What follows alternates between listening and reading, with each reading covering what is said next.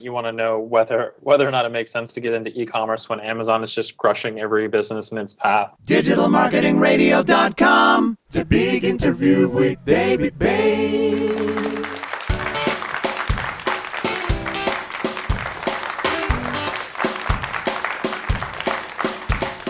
What does it take to start and build your own successful e-commerce store? What are the common mistakes that e-commerce stores make? And how do you increase your e-commerce conversion rates?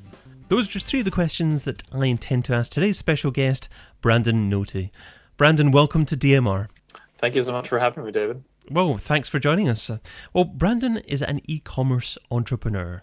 He's founded a store bringing in over $20,000 a month in revenue, and his favourite things include hiring, working with his awesome team, and saying no. So, Brandon, what prompted you to start an e-commerce store?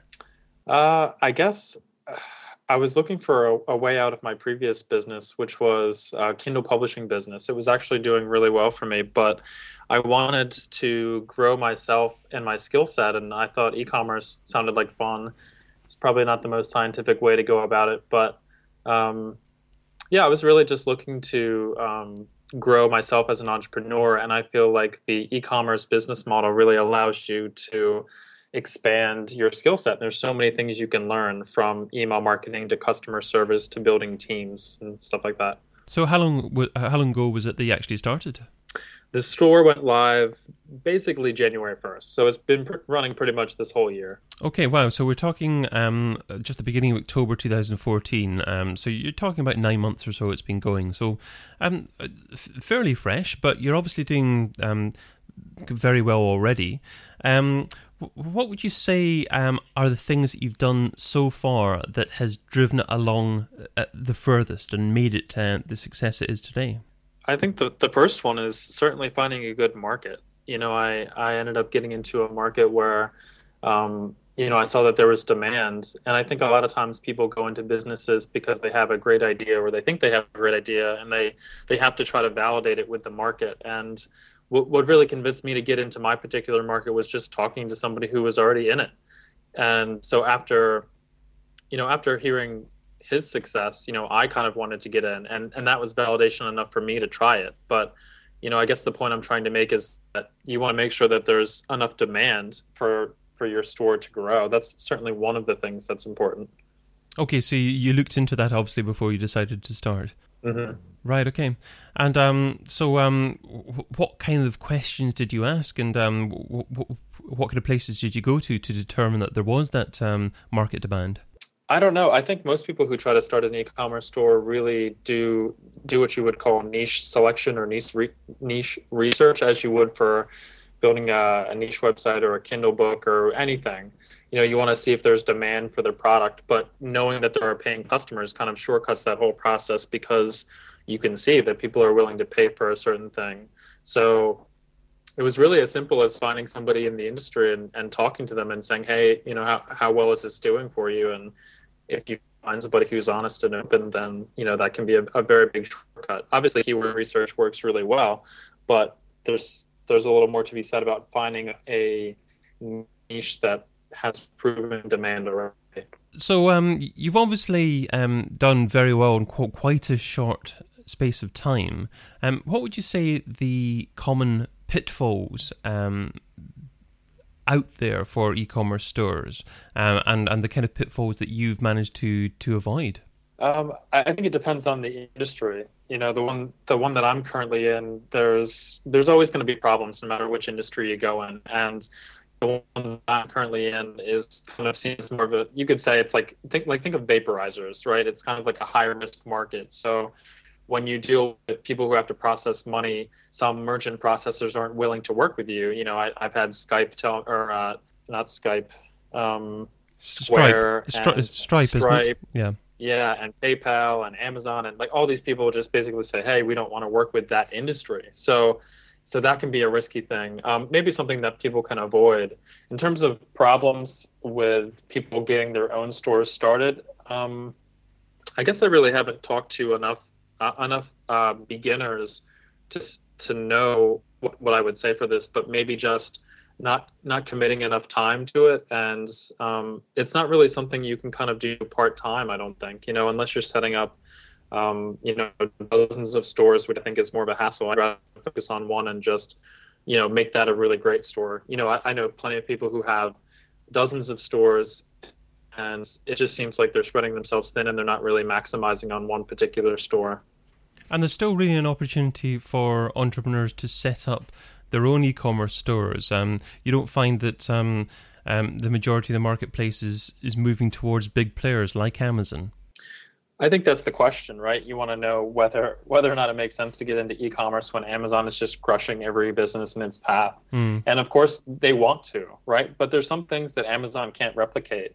They just can't replicate the kind of customer service and knowledge that you could bring to the table on a particular niche. And that's kind of been my marketing angle, is that we provide you with great service, as does Amazon. We're not going to be as cheap, but we will know 20 times more than they do about the subject. And for an industry that you might have a lot of questions about, it's something that's really, really, really helpful for customers. Okay, so get into an industry sector where perhaps having experience about your product portfolio could pay dividend and would position yourself as being the premium retailer in the marketplace, and the place that people want to go to rather than just a mass marketplace like Amazon. What about getting set up to begin with? What kind of software are you using and finding effective? Well, there's all sorts of different e-commerce platforms. The most common one, I think, is called Shopify, which is just kind of a plug-and-play one. If I restarted, I probably would have started with that. I've had a lot of headaches using WooCommerce, which is it's basically a plugin that enables WooCommerce functionality onto WordPress websites. So it's very simple. If you've used WordPress before, if you have a blog, it allows you to sell products and do all sorts of crazy things with it. And it's a full e-commerce solution. But that's the one that I currently use, and I've had enough troubles. It works fine as it is, but if I had to restart, I probably would do something simpler. That's interesting, actually, because I've spoken to a few people about e-commerce before. I spoke to someone called Ezra Firestone a couple of years ago. And he's a fairly big player in e-commerce. And a couple of years ago, he was saying, yes, absolutely, stay clear of WordPress for e-commerce type stores, and then go for your Shopify, your BigCommerce, those kind of software platforms. But then I was speaking to someone more recently, and he was saying, well, WooCommerce has come on leaps and bounds, and you can do tens of thousands of products through that, and that's absolutely that's the bit of software to go for. So what kind of challenges have you actually had with WooCommerce? Well, I'm very not technical. Anything that needs coding or even HTML, I don't even know how to do. CSS, all that stuff is a foreign language to me. So I have to hire people to do that. If something breaks, it could be any number of things. It's probably my lack of development knowledge that has held me back. I could use something a little more user-friendly like Shopify. To be more specific, I had one event where I updated a specific plugin and the whole website just went down completely. And my payment wall went down completely for a week. So I went a week without sales because I couldn't figure out what the problem was. And I had to talk to my developer, and it was this whole big hassle that stemmed from just one wrong plugin out of 100 that you're using. Wow. Going. Okay, so if you're going to use WooCommerce, then perhaps have a developer on hand, or have knowledge yourself on hand that can quickly rectify things like that. Because what you're doing effectively is you're developing your own site rather than actually relying on a complete third-party piece of software that runs all of your site for you. With WordPress, of course, there are lots of different wheels behind the scenes, different plugins that you can add to your site. But of course, as soon as you add a plugin or update it, then you're always praying a little bit and crossing your fingers that nothing's going to go wrong when you do the update. Absolutely. Yeah, the same thing happened when I updated WooCommerce, the plugin.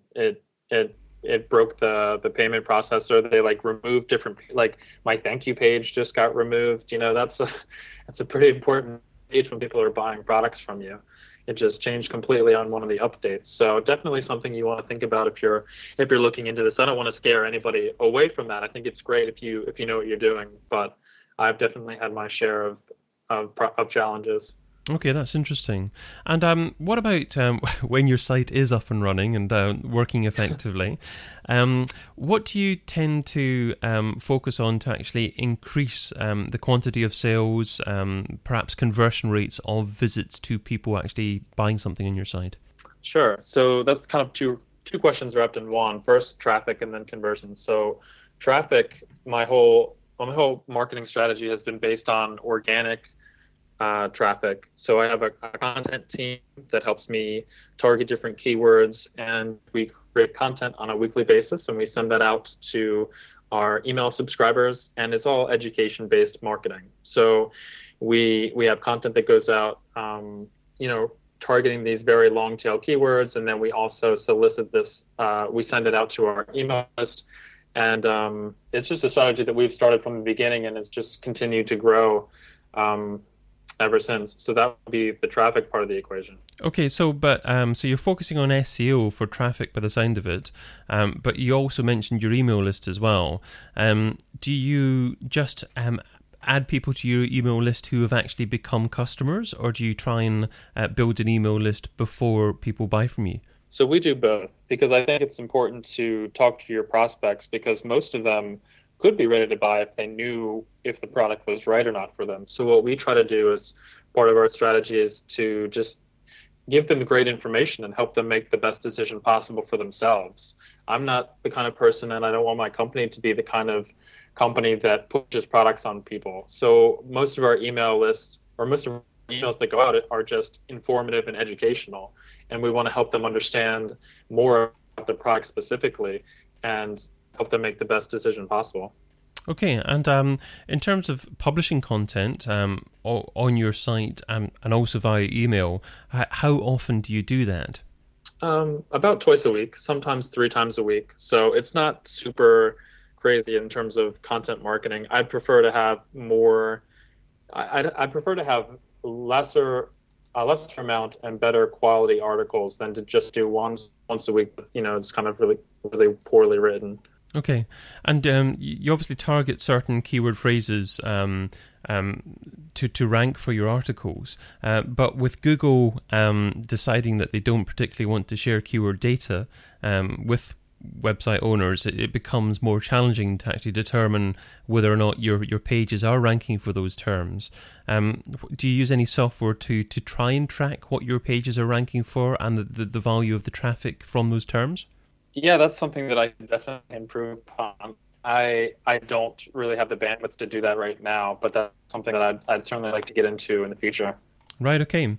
And so how many products do you actually have in your website at the moment? Right now, it's not that many. It's about 50 or so. We're starting slow and just trying to build really high quality, informative product pages. And I think to answer your conversion question, I think that's crucial. We have each post is about maybe 1,000 to 500 words. Again, and this is something that Ezra talks about. He uses the keywords in the actual product name.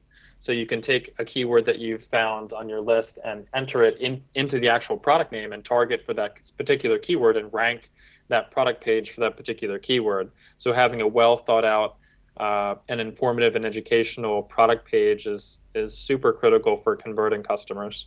And I also see that you've got reviews for your products as well. So I would imagine that they just come from buyers. I mean, it says verified buyer next to quite a few reviews. Do you actually ask people to review your product as soon as they actually make a purchase? Yeah, so that's just a plugin. I think it's called Yotpo, and it's a free plugin that you can just hook up into WordPress. Again, it's free and simple. And it sends each person who purchases a product an email, I think 15 days afterwards, so you can set the interval, and it just asks them to rate the product, I think, right in the email. It's super easy for people to say, oh yeah, I thought this was great, or oh, this was terrible. Again, you get most of those reviews in the 5 and 4 star, or like the 1 star range. There's very little, I feel like, the 3 stars, because most people who are in the 3-star range are pretty ambivalent anyway. But yeah, that's super helpful for converting customers. You'll see most of the top sellers on my site are pages that have the most reviews. It's like anything on Amazon too, right? You want to see that social proof that other people have bought it and liked. And I think that's a huge part of conversions. So it's kind of like a self-fulfilling prophecy. You know, the more reviews you get, the more sales you make, the more sales you will make in the future because more people are reviewing it. Exactly. It's just tough to kick things off to begin with. What about if you don't have any reviews at all? Do you do anything to actually drive those initial sales? Is it worthwhile doing a discount or anything like that to begin with to try and encourage sales before you have those reviews? I don't really like going the sales angle. I think I don't really like discounting the products in general. I'd rather have people be loyal for other reasons other than we're the cheapest option. Again, I think that means you're kind of competing with Amazon. So I try to avoid that. But in terms of getting new products on board, we can kind of do a soft pitch in some of the emails that I send out. I might put it in the PS line. I might say, hey, by the way, if you're interested, here's a new product, but like not make it the focus of the email. We do things like that and still get a pretty good click-through rate. But really, I think the best thing that has worked is knowing the right keywords to target for a product and being able to write a well-written product page. And then that way the traffic comes, if you've done it correctly, the traffic comes to that page, assuming that it's, something that people are looking for. And do you just use Google Keyword Planner for the keyword research? Mm-hmm. Yep. Okay. And I also noticed that you've got your telephone number at the top of your site. Do you get many calls, or does that just act maybe as just something positive for people to know that even if they don't call you, that option is there just in case they have an issue? I think it's both. It's a trust thing. When people go online, and this is obviously much better now that people are buying things from all different websites, but they want to know that they're buying from somebody that they can trust. And I think having your phone number there says, hey, if you call this number, you will reach a real person in less words than that. And so I have that on my website now. I don't take the calls anymore. I used to. I now have a customer service team that takes the phone calls. So it's definitely something that helps, and you want to have those people picking up the phone calls as soon as possible because customers are ready to buy. Great. Okay. Well, I think there's quite a few tidbits there for people to pick their way through and assist with their e-commerce stores. But let's segue into the second section of our discussion. So that's your thoughts in general on digital marketing today. So starting off with... software I couldn't live without. What software do you currently use in your business that if someone took away from you, it would significantly impact the success of your business? Oh, there's so many. I mean, everything runs on. I mean, I guess I could say WooCommerce, but that's kind of a lame answer. That's so hard. There are so many things that I use on a day-to-day basis. I mean, Skype is integral for talking to people like yourself or my contractors. Or I guess one thing that I've used recently that has really come on my radar and everyone seems to love is this software called Slack. Have you heard of it? It doesn't spring to mind immediately. No, what is it? It's called Slack, Slack, and it's basically a team communication tool. Okay. So you've heard of HipChat before, right? Yes. So it's kind of like HipChat, except it's a little more fun and I want to say robust, but basically there's more that you can do with it. So you create these different channels of communication, and everything that relates to a particular topic can go in a specific channel. And the idea is that you're reducing your email load with your team, and you're making it a fun and engaging way to talk with your team. And I think everyone that I've kind of brought on board has been really, really liking it. And personally, I really like to use it. So I really have a disdain for email, especially recently. And I think anything that kind of allows me to get out of that inbox and reduce that email load is really helpful. And so I would really recommend everyone check this out. And it's free. And what software don't you use, but you've heard good things about and you've meant to try potentially at some point in the near future? Something I don't use. I'd really love to use Optimizely. I don't have the bandwidth right now to try that.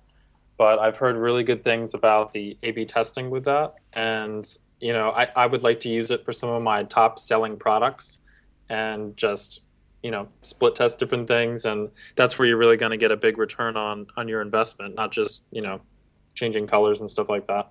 I wish I would have. I'd like you to look back on the very first day that you were involved in trying to market a business online. What didn't you do so well? What do you wish that you would have done differently? Just marketing online in general? Yes. What exactly do you mean? Really, maybe whenever you first launched your own website, what could you have done that you didn't do to actually build the business a lot quicker? I think probably the biggest, not obstacle, but kind of reversal I had to have in my mind came from studying copywriting. And it was just that, when you're writing online, you're writing for someone else, you're not writing for yourself. And so, when I was, like I said, I was in Kindle before this, I had to rethink everything that I was doing and when I was writing things. And once I started realizing that, these words are for someone else, I need to be talking about their emotions and what they want. It's not about me. It's about what the customer wants and what they want to hear. And that was a complete, total shift in my mindset that, one of the key factors for, it's a keystone skill set for moving forward in any business. You need to understand what your customers want and realize that you shouldn't have an ego in your business. You should be humble enough to figure out what the customer wants and give it to them. The this or that round. So this is the quick response round. 10 quick questions. Try not to think about the answer too much. I'm just looking for your gut reaction. So ready to go? Sure. Email or Twitter? Twitter. I don't like either of them. Okay. Twitter was the gut. I said Twitter. Okay. Audio or video? Video. Affiliates or display advertising? Display advertising. Facebook or Google+? Google+. Online press releases or one-on-one relations? One-on-one relations. Paid search or SEO? SEO. Email contact form or telephone number? Email contact. Website or app? Website. Social subscriber or email subscriber? Social subscriber. And local marketing or global marketing? Global marketing. Yay! Moving straight on to the $10,000 question. If I was to give you $10,000 and you had to spend it over the next few days on a single digital marketing activity, what would you spend it on and how would you measure success? To spend on a digital marketing activity to grow myself? What's the objective? I'm not sure to grow your current business. If there was if you had $10,000 just given to you and you had to spend it fairly quickly in one activity to bring in as many new customers as possible and obviously convert them into clients, what would you spend it on? Probably hire the smartest people that I could find in different industries and have them and have one-on-one chats with them and write down everything that they knew and just experiment and try all of those strategies. No, that's great advice as well, because you don't know everything, or certainly a lot of people think that they know everything to begin with. And it's I certainly don't. But when you start to begin with, a lot of people tend to want to learn everything for themselves, and that's probably the biggest waste of time and the biggest reason why they're not earning as much as they could be. Absolutely. Realize, like you said, that you don't know everything, and that some people have already blazed this path. So I would like to use that money to connect with people who already have, if that's possible. I don't know. Probably don't even need money to do that. You probably just need to spend money on flights and hotel accommodation and get to where they are. There you go. My number one takeaway. Well, Brandon, you've offered a lot of great advice in our conversation, but what's the number one takeaway? What's the single most important step that our listeners need to take away and implement in their own businesses? I mean, I guess if we want to keep this relevant to our specific conversation today, I'd say you have to validate your idea. If somebody out there has a business that you're thinking about, or you're currently in and you're not sure if you want to keep it, you have to validate that with customers. So make sure you validate your idea with actual customer purchases. Excellent. Well, that takes us to the end of our discussion today. So thank you so much for your time, your focus, and your willingness to give back. What's the best way for our audience to find out more about you and what you do? They can go to BrandonNolte.com. That's BrandonNolte, NOLTE.com. Great stuff. Well, thanks again. Okay. Thank you. Hey, thanks so much for joining us today on Digital Marketing Radio.